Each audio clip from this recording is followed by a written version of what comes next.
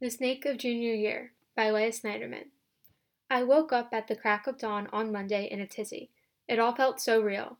My younger brother, Ben, and I had been home alone when I heard him scream bloody murder. There was a long black snake slithering up the banister, heading straight towards him. That's when the chase started. Ben and I were running around the house as this unusually fast snake trailed us.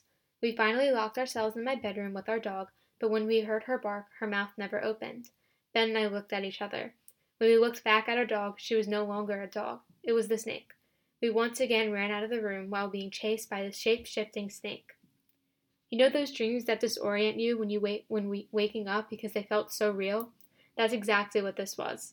I stared at my ceiling for the next few hours, trying to fall back asleep, contemplating what the dream meant and thinking about the upcoming day.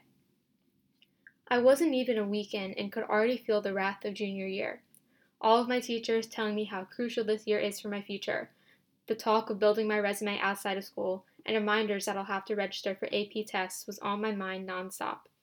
Add in the feeling that I wasted one of my last summers of high school by myself in my room to study for the SATs just for them to be canceled 6 days before I was supposed to take them, and you get my mental state. I went on with my day as usual, logging onto Zoom for my classes. I'm still trying to get used to this whole online school thing, but I don't think I ever will.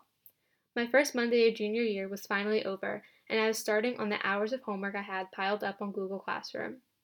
I always use Mondays as a day to get ahead of the work I have for the week because it's the one night I have completely free. As I was wrapping up my pre-calc assignment, I heard the same scream as my dream, but this time it was my mom, not my brother. My dog was out back when she started barking like crazy. When my mom looked out, she saw a black pile on the ground next to the dog. Our dog came running inside, and my mom went to investigate. That's when she screamed bloody murder. There it was, the long black snake. My family watched from safety on the back deck as it slithered away into the bushes. I stood there in shock. Was this a sign? The same long black snake coming to me twice, once in my dream and another in real life, had to mean something. Snakes in dreams can have multiple meanings, negative and positive. They can represent a toxic person in your life or be a sign of health or healing. They can mean you're feeling overwhelmed by something, or it can symbolize overcoming your fears. The type of snake is also very important. A cobra means something different than a garden snake. I determined that the type of snake in my dream and backyard was a garden snake. These represent something you were once overly conscious about, but now you realize it's not a threat to you. Junior year is scary, I'm not going to lie. I said it earlier, I could feel the wrath not even a week in, but you have to trust yourself and your abilities.